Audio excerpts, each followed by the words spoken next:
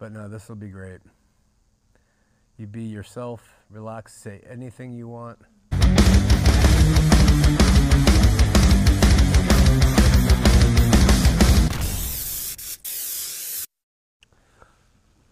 Live from Salt Lake City, this is Heart of the Matter, where we do all we can to worship God in spirit and truth. I'm your host, Sean McCraney.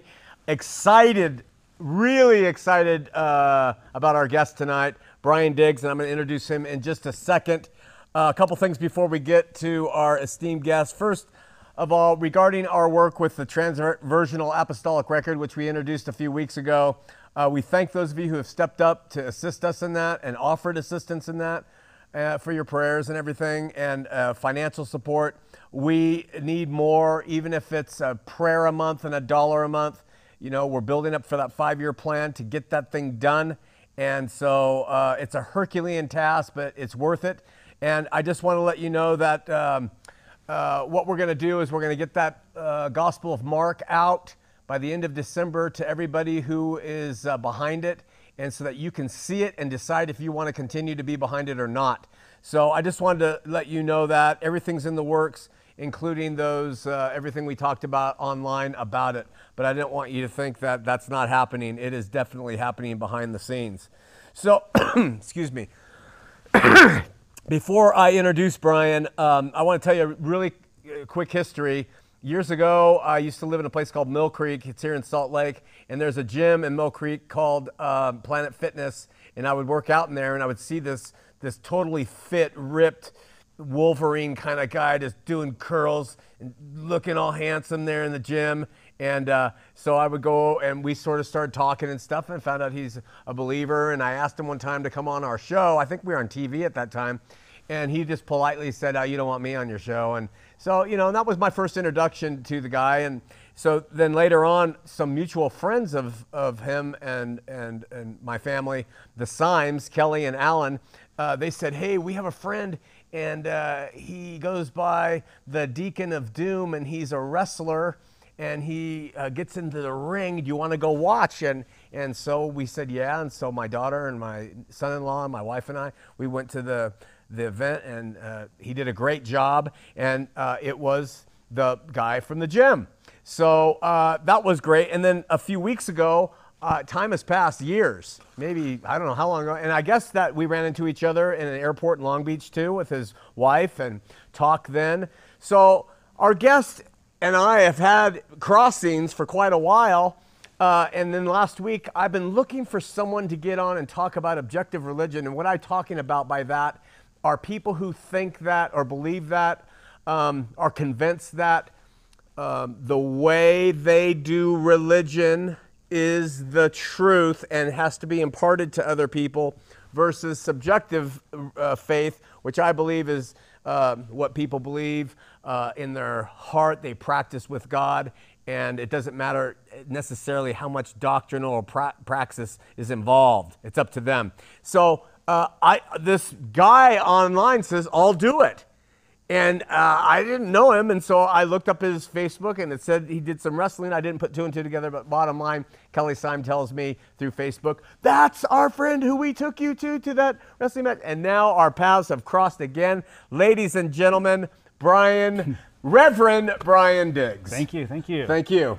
Thanks for being with us. Now, we planned on Brian taking 15 minutes, me taking 15 minutes, and we would just sort of present something, and then we'd sit down and talk. But no. That is changing radically tonight. In fact, we're going to do 2 parts at least with Brian.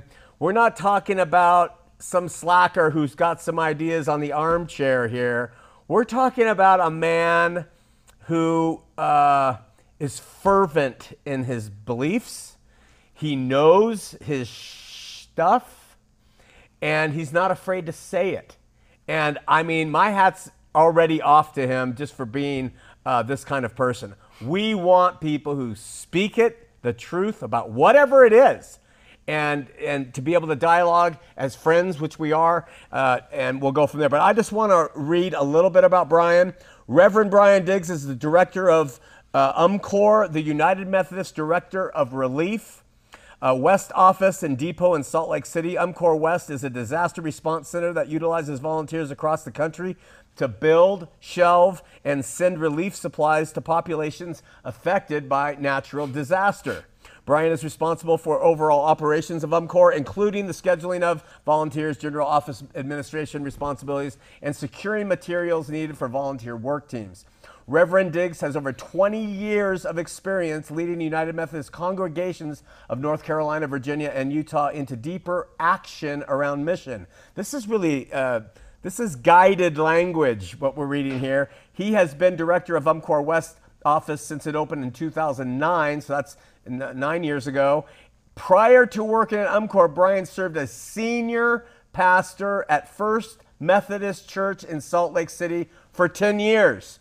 So he's not a greenback. This guy knows what he's talking about relative to his opinions, right?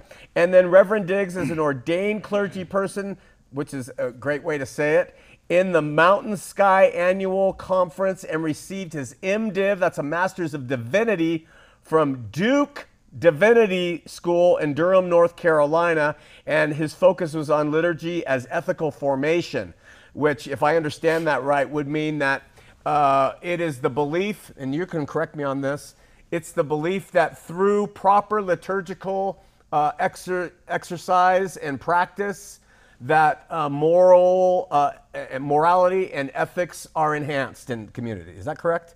Very well. So, excellent. Yeah. All right. So let's talk. All right. Brian Diggs, tell us, go back. You were born in to parents and siblings and all that. Yeah, so I was born in southern Florida, southeastern southern Florida.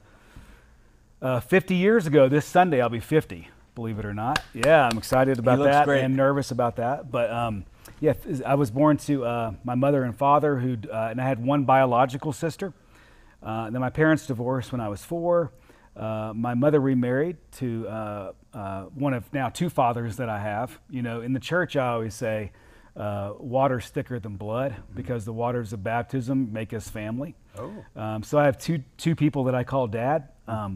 And I was raised up until 2nd grade in southern Florida with my biological sister, my mom, and my stepsister. Huh. And so I was the middle child at that point. But at 2nd grade, my dad decided to get us out of the rat race of southern Florida and moved us to southern Arkansas, near Hot Springs. Wow. L.A., as we call it, lower Arkansas. Yeah.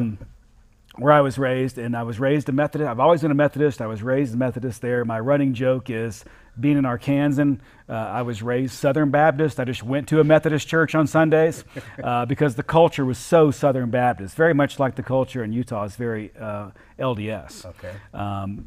But in a sense, I always felt like on some level, most of the Baptists felt like the Methodists weren't really Christian, because the pastor did weird things like he wore a robe and we lit candles and said these liturgies, which seemed to be very Catholic. And in the 80s in Arkansas, especially in Protestant Arkansas, they weren't sure the Catholics really were Christians at that point. So that's how I was raised. I went through high school there. And by the way, to kind of step back, my biological father was in Virginia at the time, and I would go see him in the summers, and he was a Methodist pastor as well. Wow.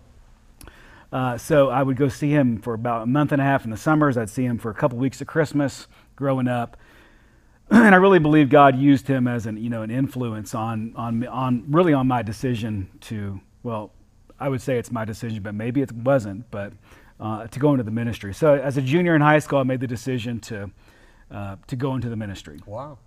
I went to college only because I had to go to college, to go to seminary. Got it. When I entered seminary, I really thought, I'm only going to seminary so I can be a preacher. And I really realized how undereducated I was when I got my first paperback at Duke, and I spelled the Prophet Jeremiah, Profit. So I knew I was kind of screwed, My only claim to fame is I was smart enough to know that I was well over my head. Huh. So I found the smartest group of kids I could find, hung out with them, listened to everything they said, took all their classes, and by the time I graduated. I had straight A's and Wow. had a pretty good education. So, Wow. yeah, that's my story. I served 3 years while in seminary in North Carolina. Served 3 years in Virginia before coming out here to Salt Lake City in 1997, where I've been ever since. Wow. In terms of a born-again experience, the way evangelicals talk about it, was that part of your experience? Well, as a Southerner, if it's not, you're going straight to hell, Right, right. So, but I can honestly say no. I really wanted that. Yeah. In fact, there are a lot of people who, I really felt jealous because all my Baptist friends every year would go to Glorieta, New Mexico to their Southern Baptist church camp and get saved. And Every year. every year. They'd come back and, they were really on fire for Jesus, for about 3 weeks, and then their salvation seemed to slip away. And so I would always have these theological dialogues with my friends because they were all, Baptists. So they were like, once saved, always saved. Yeah, yeah. And I'd be like, well, I thought you were saved last year. Yeah. And they said, well, I thought I was too, but I really was. But this time, Wow. So, but no, I never had that kind. I had emotional experiences, and that was a part of the Christian aura in terms of how I was raised. It was almost like if you didn't cry, you weren't really a Christian. And then seminary, of course, and the aging changed all that as well. Sure. Yeah. So, in terms of type of kid, high school, junior high, high school, college, athletics, academia, partier, strict by the line, Christian boy. None of that really. What were you? Tell us. Well, I took my wife to my 30-year high school reunion last summer, and 50% of the class was there, which is 12. So it's a very small area, so we all had to do everything. So we were all athletic. But we took our shoulder pads off at halftime and marched in the band so we could have a band. Wow. So it's not like, everybody there were no cliques because there weren't enough people. There weren't. So in a sense, I got to know a little bit about music, sports, academics, all that stuff. My joke is I was number 11 in the class, but when you only have like 20, it's not that great, So but no one has to know that. I was number 11 in the class. Let's stick by that one. Yeah. So tell us if you can summarize the Methodist faith, and just for our audience who doesn't know, and that includes me completely, origins, and then the differences of approaches to Methodism, if that's possible to do. Yeah. Yeah, go ahead. Almost impossible. Yeah. No, I would say that I'm a by-the-book Methodist. In terms of Sunday mornings, and also theologically I am. But Methodism has a kind of an interesting past, because we were talking before the show started, would you have more of a Calvinist bent? And I was like, absolutely not, I'm sure most of your viewers are familiar with the Protestant Reformation in the 1500s and Luther, and so Methodists are more along the lines of the Anglo-Catholic Lutheran kind of vein of theology. Got it. So the story goes is that John Wesley was an Anglican priest in the 1700s when the Church of England decided to break off from the Catholic Church. So the Reformation had already happened. Okay.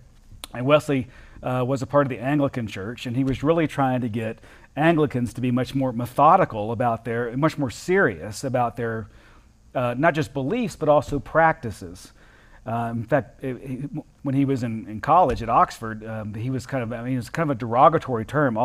He's so methodical. Let's call him a Methodist, and it kind of stuck. So it was meant to be a cut down, but interestingly enough, it became kind of the name of a movement within Anglicanism, or what we would now know in the United States as the Episcopal Church. Wow. So, to make a long story short, the Revolutionary War happened, and the Methodists were already here. That they considered themselves Anglicans, but when the colonies broke off from England, we kind of became our own denomination. And really, what happened was there were no priests to go around, and so the founder of our particular faith, John Wesley, decided to ordain somebody as a bishop, which was a no-no because we believed in apostolic succession, but because he wanted the things like the sacraments, baptism and Eucharist or Holy Communion, to be able to get to the people, he went ahead and baptized, even though he was not a bishop himself, consecrated a bishop. Wow. So that we could actually create and ordain more priests or pastors to serve the people. So it was a pastoral move on Wesley's part. But it really set the DNA, I think, for Methodism because, that kind of rule breaking, in a sense, was great on one level, but it also kind of contributed to the DNA of Methodism, which said, the rules aren't really that important, so if we need to change something to do with it. So you run the risk of throwing the baby out with the bathwater when you do that. And that's kind of where Methodism is now. So I can talk about that. So Methodism is all over the board. We're almost like a chameleon faith. So if you're in Arkansas, the Methodist Church might seem more Southern Baptist, but if you're in New York, it might seem more Roman Catholic. Of course, out west, it seems much more Unitarian Universalist. Wow. So we're kind of all over the map. So when I speak, I can honestly say I speak as kind of a by-the-book United Methodist. Which you referred to earlier as the high church. Depends on what you mean by high church. I would say... when I think of high church, I think of an Anglican priest. That's what I'm thinking of high church. No, I would say... I probably use the word more traditional. So I think you can use... and that's a tricky word, too, because... with the job I have, I get to preach at a lot of churches around the West. I've gone from your area of the country and the coast of California all the way to Maryland and preach sermons. Wow. And which means I've seen all kinds of Methodist churches. And you hear terms like, well, we have a traditional service at 11, but we have a contemporary service at 8:30. What they really mean is, are we going to sing hymns or are we going to sing praise songs? That's it. They don't really mean traditional in the sense that I mean traditional. Got it. So I know when I walk into a Methodist church, if the offering is before the sermon, I know the pastor doesn't know much about liturgy or doesn't have the guts to change it. Wow. One of the two. Wow. So what I mean by is the actual structure, words. Here's what I would say. If somebody says, do you believe in diversity in worship? My response is absolutely. I think sometimes we could say the Apostles' Creed instead of the Nicene Creed. But only if there's a baptism. Awesome. So you're pretty woo, right? Or I believe the bread could be leavened or unleavened. Oh, wow. But what I don't believe is that we're not going to have the Eucharist or communion every week. Got it. Yeah. In terms, just for my knowledge and the audience, when you take the Lutherans, I'm just going to lump all of this. The Catholics, the Lutherans, Orthodoxy, and High Methodists, if we can use that term, whatever you are. What's the major differences that we're talking about here? Between what I believe and what? And Lutherans? Just the major difference. Does it come down to liturgy, or does it come down to theology? What are we talking about? It comes down to theology with Presbyterians. Presbyterians, I didn't include them. Yeah. No, Orthodoxy, Catholics, Lutherans, Episcopalians. Yeah. That's pretty. That's the strain of theology we fall in. Most good Orthodox or Roman Catholics would say, not so fast. You need to become Roman Catholic or Orthodox, which they're right. If they're taking their faith seriously. Right. But in terms of the broad, paint stroke, the brush, that's all kind of in the same thing. Same thing. So, for example, with the Eucharist, while Roman Catholics believe in what they call transubstantiation, meaning Christ is actually, that is the body and blood of Christ on the table. Yeah. Methodists would have much more of an Eastern Orthodox understanding, which we would say, well, Christ is truly present in the bread and the wine. But we're not about to explain how that happens. Got it. So how about baptism? Is it required by Methodist hands to do it for it to be efficacious, or? Well, I just don't want to get into questions of salvation with baptism. Not questions of salvation, but in terms of being a Christian, yes, it's required. In terms of being a Christian? Yeah, that would be a difference between you and me. But not in terms of salvation. Right, I think there are plenty of baptized people who, for example, if you said, there's this really nice person over here who's much nicer than me, and there are lots of people that are, I told you humility is not my greatest virtue. I think there are a lot of people who are much nicer than me, who are not baptized. I don't believe they're Christian because they're not baptized. I don't believe that means heaven or hell for them. In fact, if anybody has a greater chance of being in hell, it's Christians themselves, because they have something and somebody to reject, if that makes sense. So all these evangelical arguments about, what about the in deepest, darkest Africa with, such and such a tribe. They've never heard Jesus' name. Are they going to heaven? I mean, I tend to think, we should concentrate on ourselves. But and to answer your question, there's no such thing as a Christian who's not baptized. And that might be a difference between... So no such thing as a Christian who's not baptized, but a person who's not baptized, you're not making any statement about their salvation. Not at all. So then what's the difference? What's the point of being a Christian if salvation is not hanging in the balance? Because Methodists don't have such an individualistic understanding of the faith. So, for example, most Protestants, let me switch that. Most non-traditional evangelical Protestants see the church as a place that people can go that helps them to undergird or upbuild their faith. I mean, to build up their faith. So it's a consumeristic mindset. Okay. Whereas most Orthodox Roman Catholics and good Lutherans and Methodists and Episcopalians believe the church does not exist to serve us, but we exist to serve the church, because the church is the vehicle that God in Christ has chosen to transform the world. So as John Wesley once said, the founder of Methodism, there's no such thing as a solitary Christian. It's impossible. So that'd be a major difference. Major difference with me, especially. Yeah, definitely. So, wow. This is why I think Mormons more closely approximate Christianity than a lot of Protestant faiths do. Yeah. Because Mormons actually believe they exist to serve the church because they believe the church exists to save the world. Right. That's actually a very Christian view. Yeah. In my opinion. Right. So that being said, so I'm going to open up a can of worms here. Your understanding or view of modern day evangelicalism is what?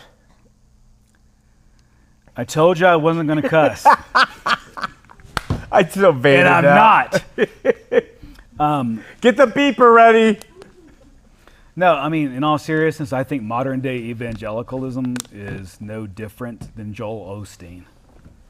Okay. It's all the same load of crap.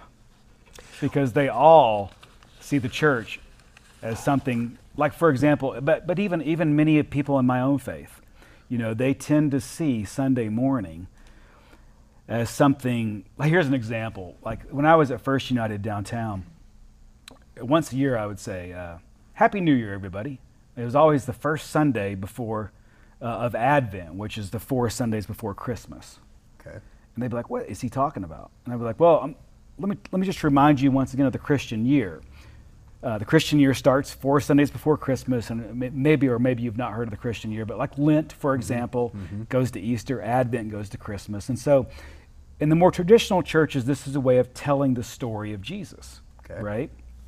So we systematically read the scriptures because we're trying to place people into the narrative of this story of salvation. Okay. So I would explain that, and then I would say, and how many people here are hoping that this Sunday I'm going to make Jesus relevant to you? And they would all raise their hand. And I would be like, I think maybe we should just go down to coffee hour and just have some cookies, because I'm not really interested in making Jesus relevant to any of you all. And they would be like, what is he talking about? But then I would quickly say, my goal is not to make Jesus relevant to you, or you. But my goal is to help us become relevant to Jesus.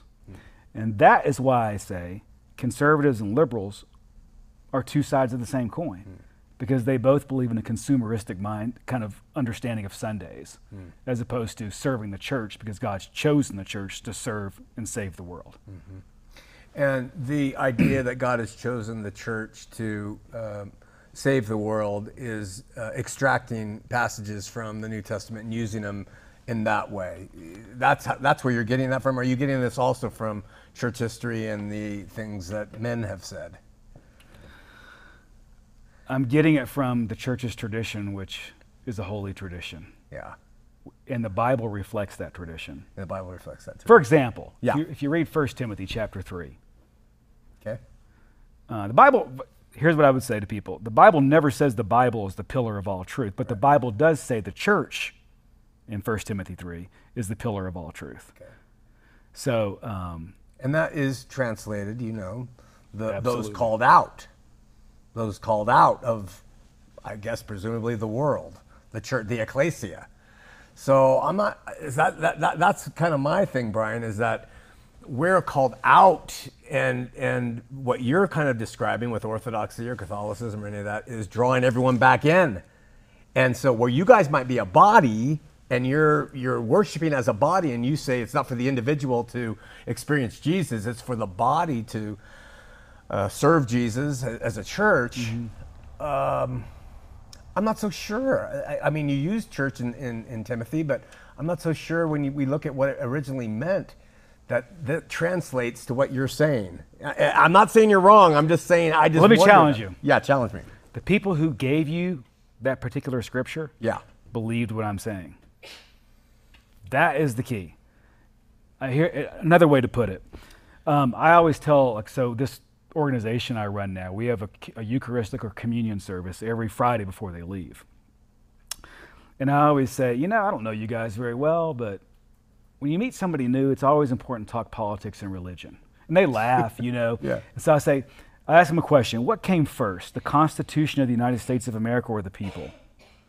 And they were like, well, the people. I was like, exactly. How does it start off? We the people in order to ... whatever else it says, right? Got it. And then I ask another question. I say, what came first, the church or the Bible?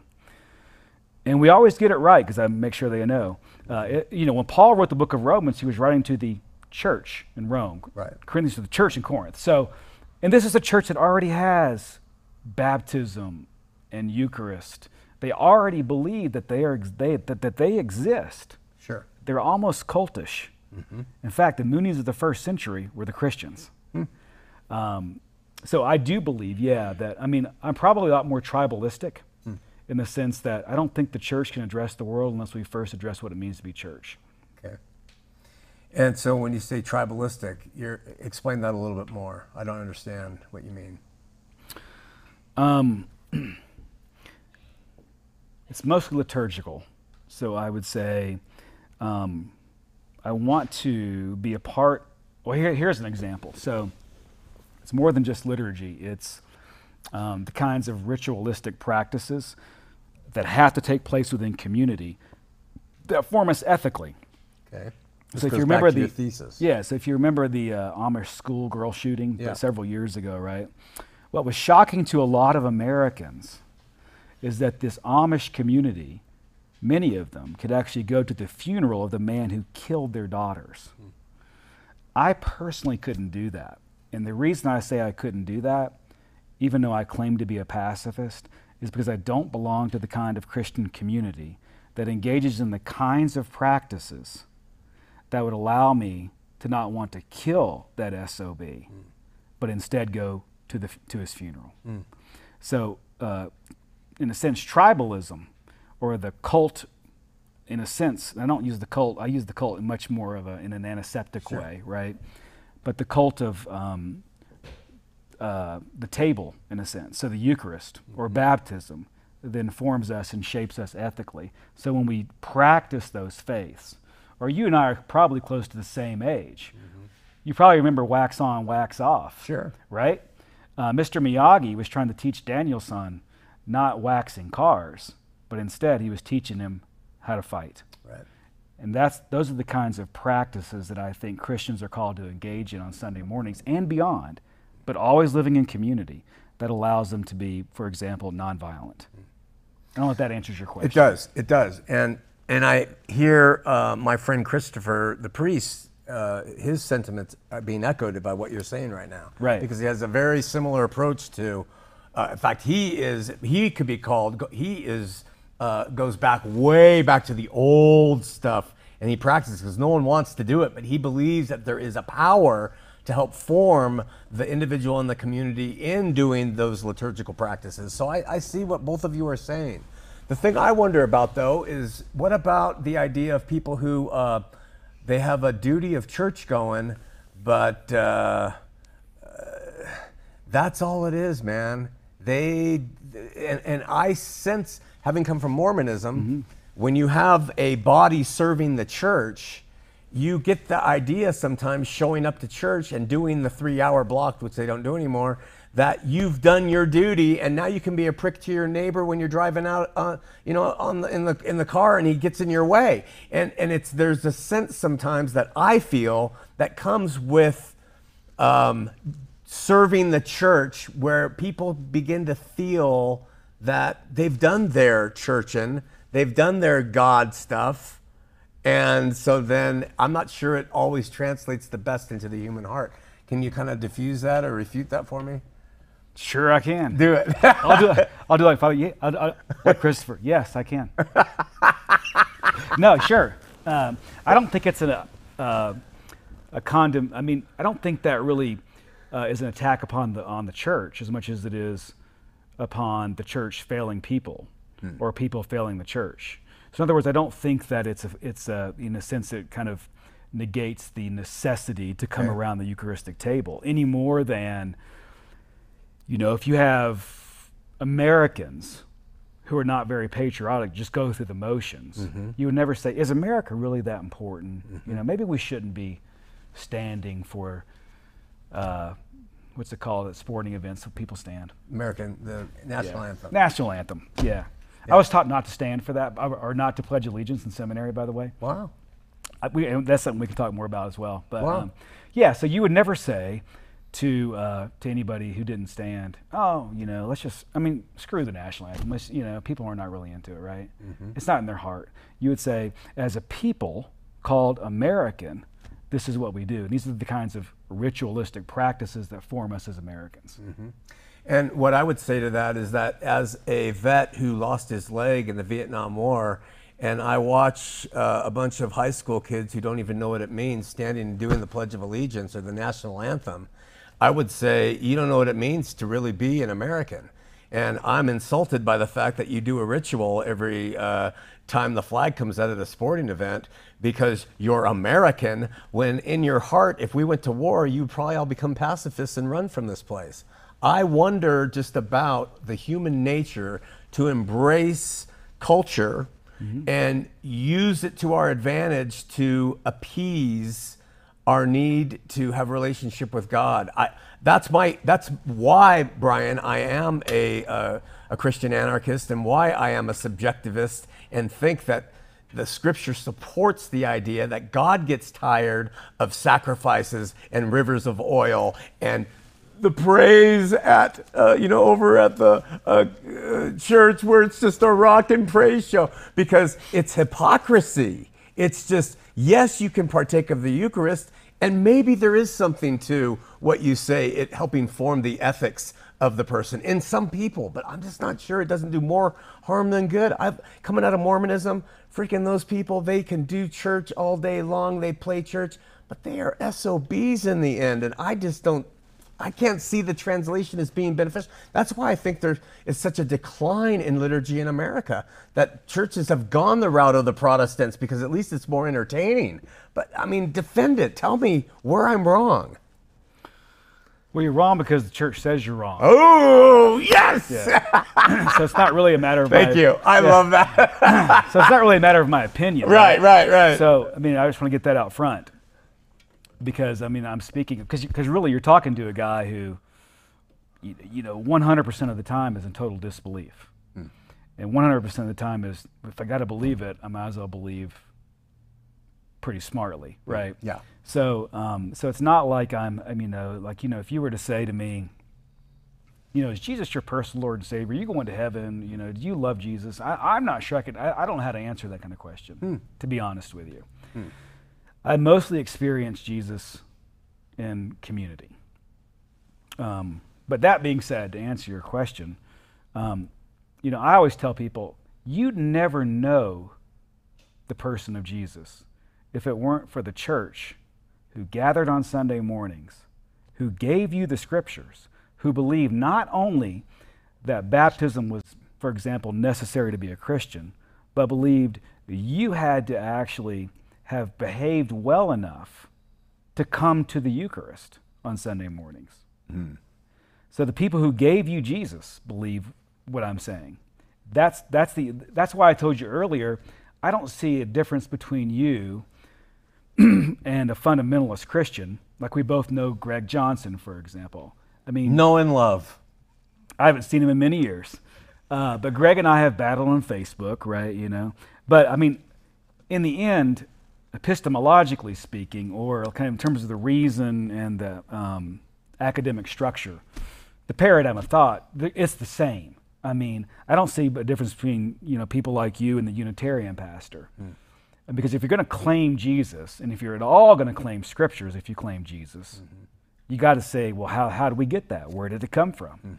And it only came from a people who very definitely believed that if you want to follow Jesus, you must be baptized in, I mean, there, for example, I don't know if you've heard of the Didache before, Yeah. or Hippolytus's apostolic tradition. The Can't say it, but heard of it. Yeah.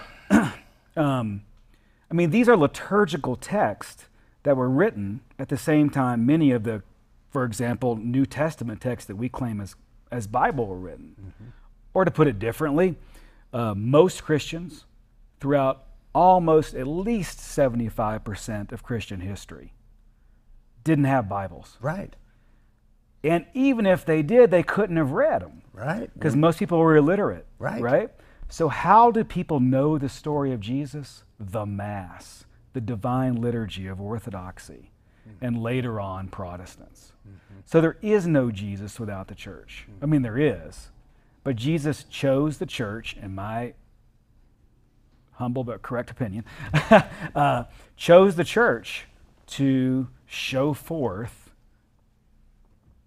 the reality of the Trinity, which is most clearly seen in the Eucharist.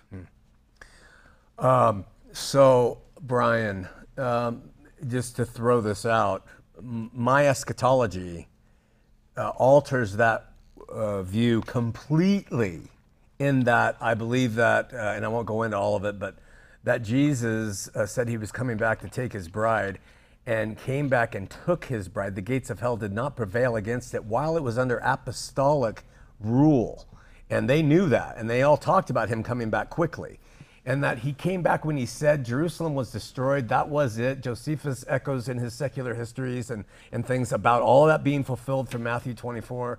And then, even before he came back and took his bride, when the apostles were still wandering, we were headed into decline in the church you're upholding as having been passed down through the body and through the Mass.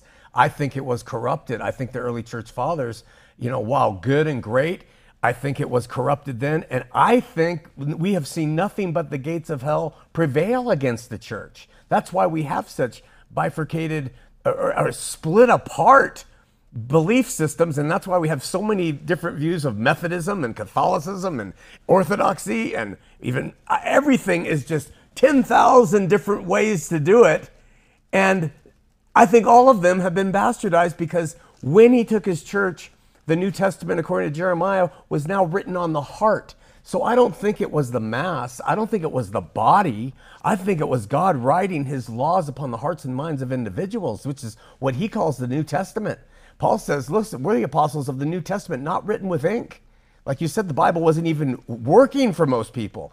So the Spirit that is on the individual, the masses getting together under the control of men and their ideas, has shown us nothing but corruption. I have yet to see, I don't know the history of Methodism, but I mean, even its Genesis, Wesley did something that wasn't in his right? He started off by ordaining someone he had no right to do it with.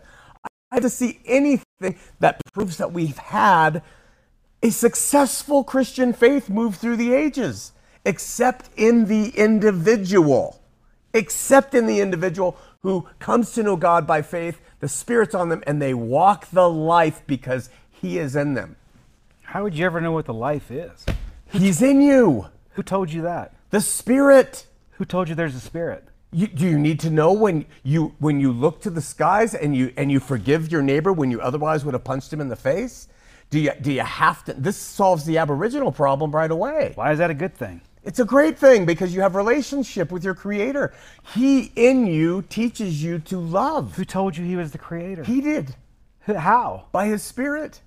He renews your mind. What if I told you the devil just lied to you? Well, I mean, this comes to the other side of the rub. I get that there's problems with it, and I get that there's people who say the Spirit has told me to kill you. Now, here's, let me tell you something. Let's do it. All right. A few years ago, I found myself at a church event in Topeka, Kansas, right? Mm-hmm. So I took it upon myself. I was with my best friend.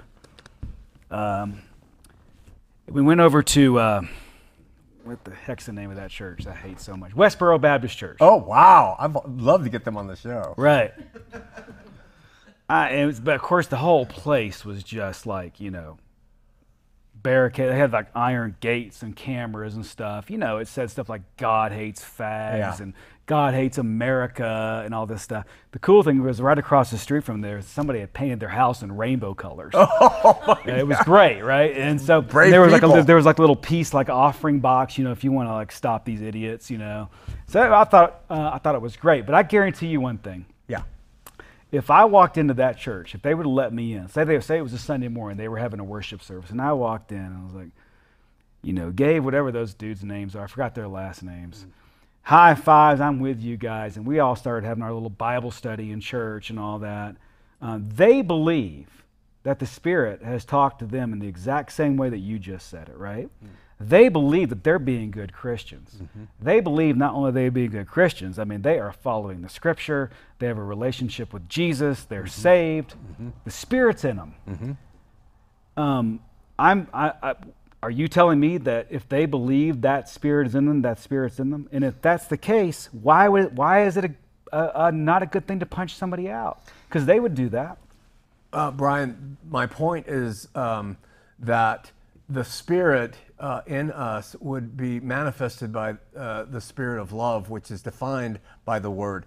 If those Westboro Baptists would be opening their Bibles to prove that their views are true, they'd be turning to Romans to show you that homosexuality is just horrible. They would be script. I know that they're more Bible-led than they are Spirit-led, because the fruit of the Spirit is love, joy, peace, and that love is long-suffering and it's kind and it's patient. So they are an absolute antithetical in what they do to what the Word and the Spirit actually move someone to do. Jesus said, they will know if you're my disciple if you love one another. And that is certainly not love. So we would know automatically that if they're claiming the Spirit and they're saying God hates fags, we've got a problem, right? Not according to them. Not according That's to my them. point. You're Yeah. right. And I would give them the benefit of the doubt to say, you can go that way. You can go that way. I am not going to say a word. I wouldn't give them an inch is the difference. Yeah. Because I believe in the church. Right. You believe. I don't think the church has solved our problem. Because let me ask you some questions. Can I say one thing? Yeah, do. I don't like when people, liberals or conservatives, use words like love and grace and that don't adhere, that don't believe in the church. And here's why. If I walked into the Republican National Convention in 2020, and I had a "Make America Great" shirt again. By the way, I hate him. I'm not political, so I'm trying to keep up. I'm extremely, because I'm a Christian, I have to be. Oh my gosh, you and I are, what? Yeah. You're joking there. Absolutely not. No. I mean, I don't. No, wait, before, you told me that you hate it when people take politics and attach Christianity to it. No, I hate when they attach America to the church because it only hurts the church. Americans. But Christians. Yeah, I mean, the biggest problem with the American church is that it's more American than it is Christian. Okay. So therefore, we tend to, we're willing to kill other people in other countries in the name of a country, even if we're a Christian. So we'll kill other Christians in other countries, Not good. So not good to me, right? Right. Because I'm a pacifist. Right. I believe when Jesus said, turn the other cheek, love your enemy, Peter, put your sword away, he meant it. Okay. I mean, he was probably pretty serious about that. Got it. And in fact, the meta-narrative, if he's willing to die, as opposed to defending himself, that's even more proof. I mean, that should be the biggest proof, right? Okay. Yeah. So, but the words that, it's for example, if I walked in 2020 in a big Trump rally and said, you guys believe in freedom, they're going to shout and cheer. Hell yeah, we do, I could walk across the street to the Democratic National Convention. Do you guys believe in freedom? Yes, we do. But freedom in these two camps means something wholly different. Just as you used to say, grace in the Mormon church is different than grace in the Christian faith, whatever that is. Right. So So I believe the communities that we are a part of form the narratives that we claim form meanings to words. Okay. Which is why I would never say, do you believe that evangelical Protestants are just as Christian as Methodists? I'd say no, because they've abandoned the historic Christian faith. Mm-hmm. Of course, a good Catholic could say, what about you as Methodist? And I'd say, you're right, you know. And Orthodoxy would say to the Catholics. Yeah, Orthodoxy says to the Catholics, you're just the first Protestants. Right. Yeah. Right. And they may be right. I mean, I can't refute that. I think Orthodoxy's right. Yeah. So just to jump into that, knowing that about you now, as I've discerned that, why aren't you Orthodox? Great question. Mostly I'm too scared. Of? Taking the faith too seriously. I'm too sinful. I just like my life, you know. I don't want to have to, like, you know, I said I have 1 foot in disbelief, 1 foot in total belief, you know. And at least you're honest enough to admit that. Yeah. So you're not going to be a hypocrite and embrace it just for the sake of thinking it's probably more correct, because you realize you probably won't follow it. I probably would if I did it. If you did it. I don't have the guts to do it. It's a serious thing to me. Yeah. Well, that shows your Plus, but I would also say, you know, I had a Methodist friend who once said, you know, being a Methodist is part of like being a dysfunctional family. I mean, in the end, it's still your family. So, I mean, Orthodoxy would say that Methodists are Christians, so maybe God wants to use me in the Methodist church to help Methodists be more Christian. Got it. You know, in a sense.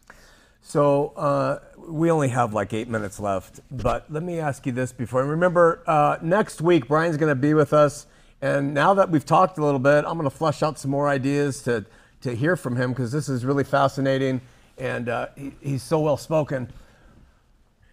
Brian, you seem, tell me if I'm correct, you seem to differentiate between Christianity, Christians, those two are the same, and heaven, future state, salvation. Yeah. Those are two different things in your mind. I've heard you kind of reference that a couple times since we've talked. Explain that a little bit better to me. So we've got the evangelicals you don't agree with doing their thing on Sunday. We've got the Orthodox doing their thing. We've got the Catholics. We've got the Lutherans. We've got you. We've got the Presbyterian Orthodox Presbyterians. We've got the Mormons. We've got Jehovah's Witnesses. What you're saying, if I get it right, is most of those aren't doing Christianity, because it's not proven from the fathers, it's not proven from the Mass, it's not proven from history or the Bible. But you don't step back and say, therefore, they're all going to hell. No, I would say, I would say those who have something to reject are in the greatest dangers of the fires of hell, if there is such a thing. That caveat at the end, I gotta ask you about that. I would think that somebody like me has a much greater chance of going to hell than somebody on the streets who's never experienced what I've experienced. And what will prohibit John 15 is an example. You know, Jesus says, if I had not come and shown you, I mean, this is a gross paraphrase, but if I had not come and shown you guys the way, disciples, you wouldn't have all this burden on you, but I have now. So it's up to you. You got it on your back now, Yeah. So just having said that, Brian, what will help prevent you from going to hell? I mean, just intellectually, what could you lay on the table that would help Brian Diggs not go to hell? What can you do more of? What can you do better? Well, I mean, I think submission to the church, you know, like there's a little church I've been helping out here in town. And there are these two people that sit there. I mean, they are, you know, hardworking, honest, blue collar. You know, I look at them and they bring lunch for everybody every week. They don't have a lot of money.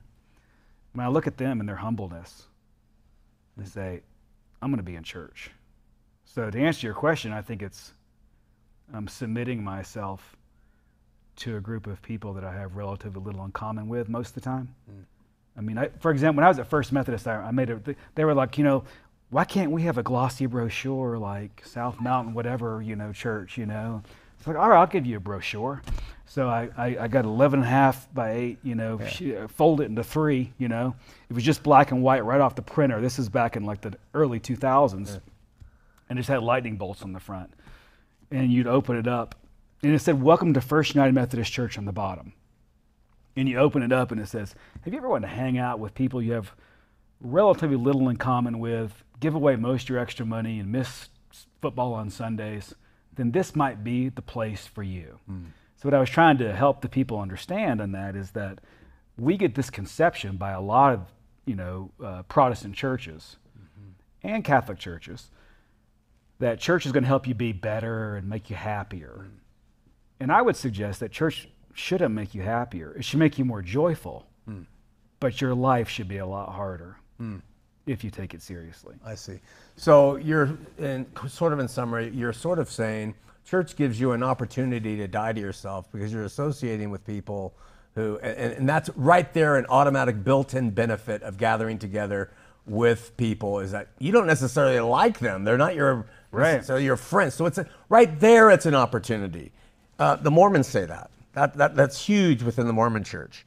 It's a chance for you to have all your rough edges worn off by having to serve with everyone else. Yeah. But let me ask you. And that's what baptism is. It's the dying to the self. Sure. Buried with Christ. And then rise to new life. In a sense, it's an exorcism is what the early church called it. Whoa.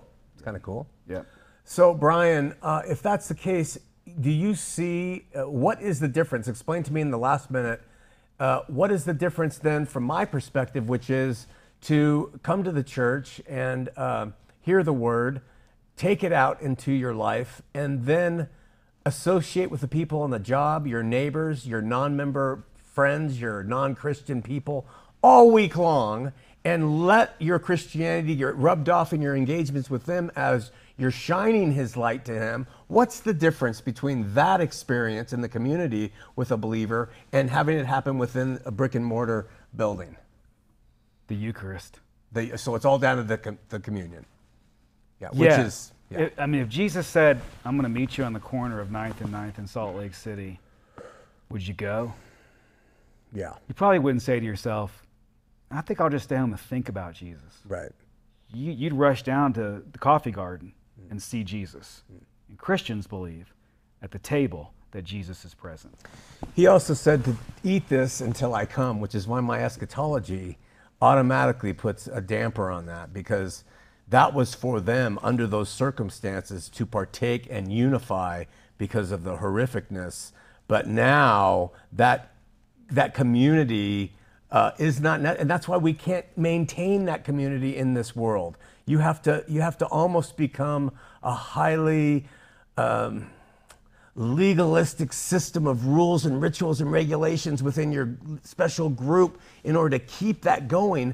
And I do. Yeah, exactly. You do. And I just think that that's us keeping it going when God says, I've taken care of it, man. Now get out there. Get out there and let me live in you, and let's just do this thing. The problem I have with that is, how would you ever know he's living in you? Here's an example. The love. The problem I have also is when you say your eschatology.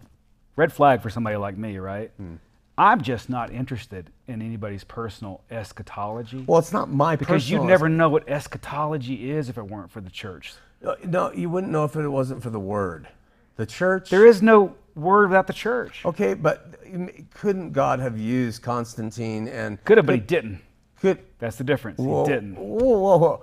Couldn't he have used Erasmus? Couldn't he have used all of these people to put the word together, the printing press and everything? You're saying no, he absolutely emphatically didn't. No room I'm saying he didn't. He could have used purple turtles. Yeah. But he didn't. He chose the church. He chose what church? He created the church that started at Pentecost, the church that had real bishops and real priests and real deacons, the church that said, this is how you baptize, this is how you celebrate the Eucharist. Churches that were doing this stuff while the Word, the Bible, was being written. Was there an authority with that church? In my opinion, absolutely. Much looser than it is now, but yes. And was the authority maintained or retained on earth? In my opinion, absolutely. We're going to cut it off at that. This is so fascinating. Because what we've met here, we've had Bartosiewicz on here, who's went from Mormonism to Orthodoxy. We've had, of course, Father Christopher, who represents Catholicism. We had Michael Imperiali, who represents Presbyterianism. But now we have a soldier who is he is willing to battle now. There's none of this niceties of let's get along.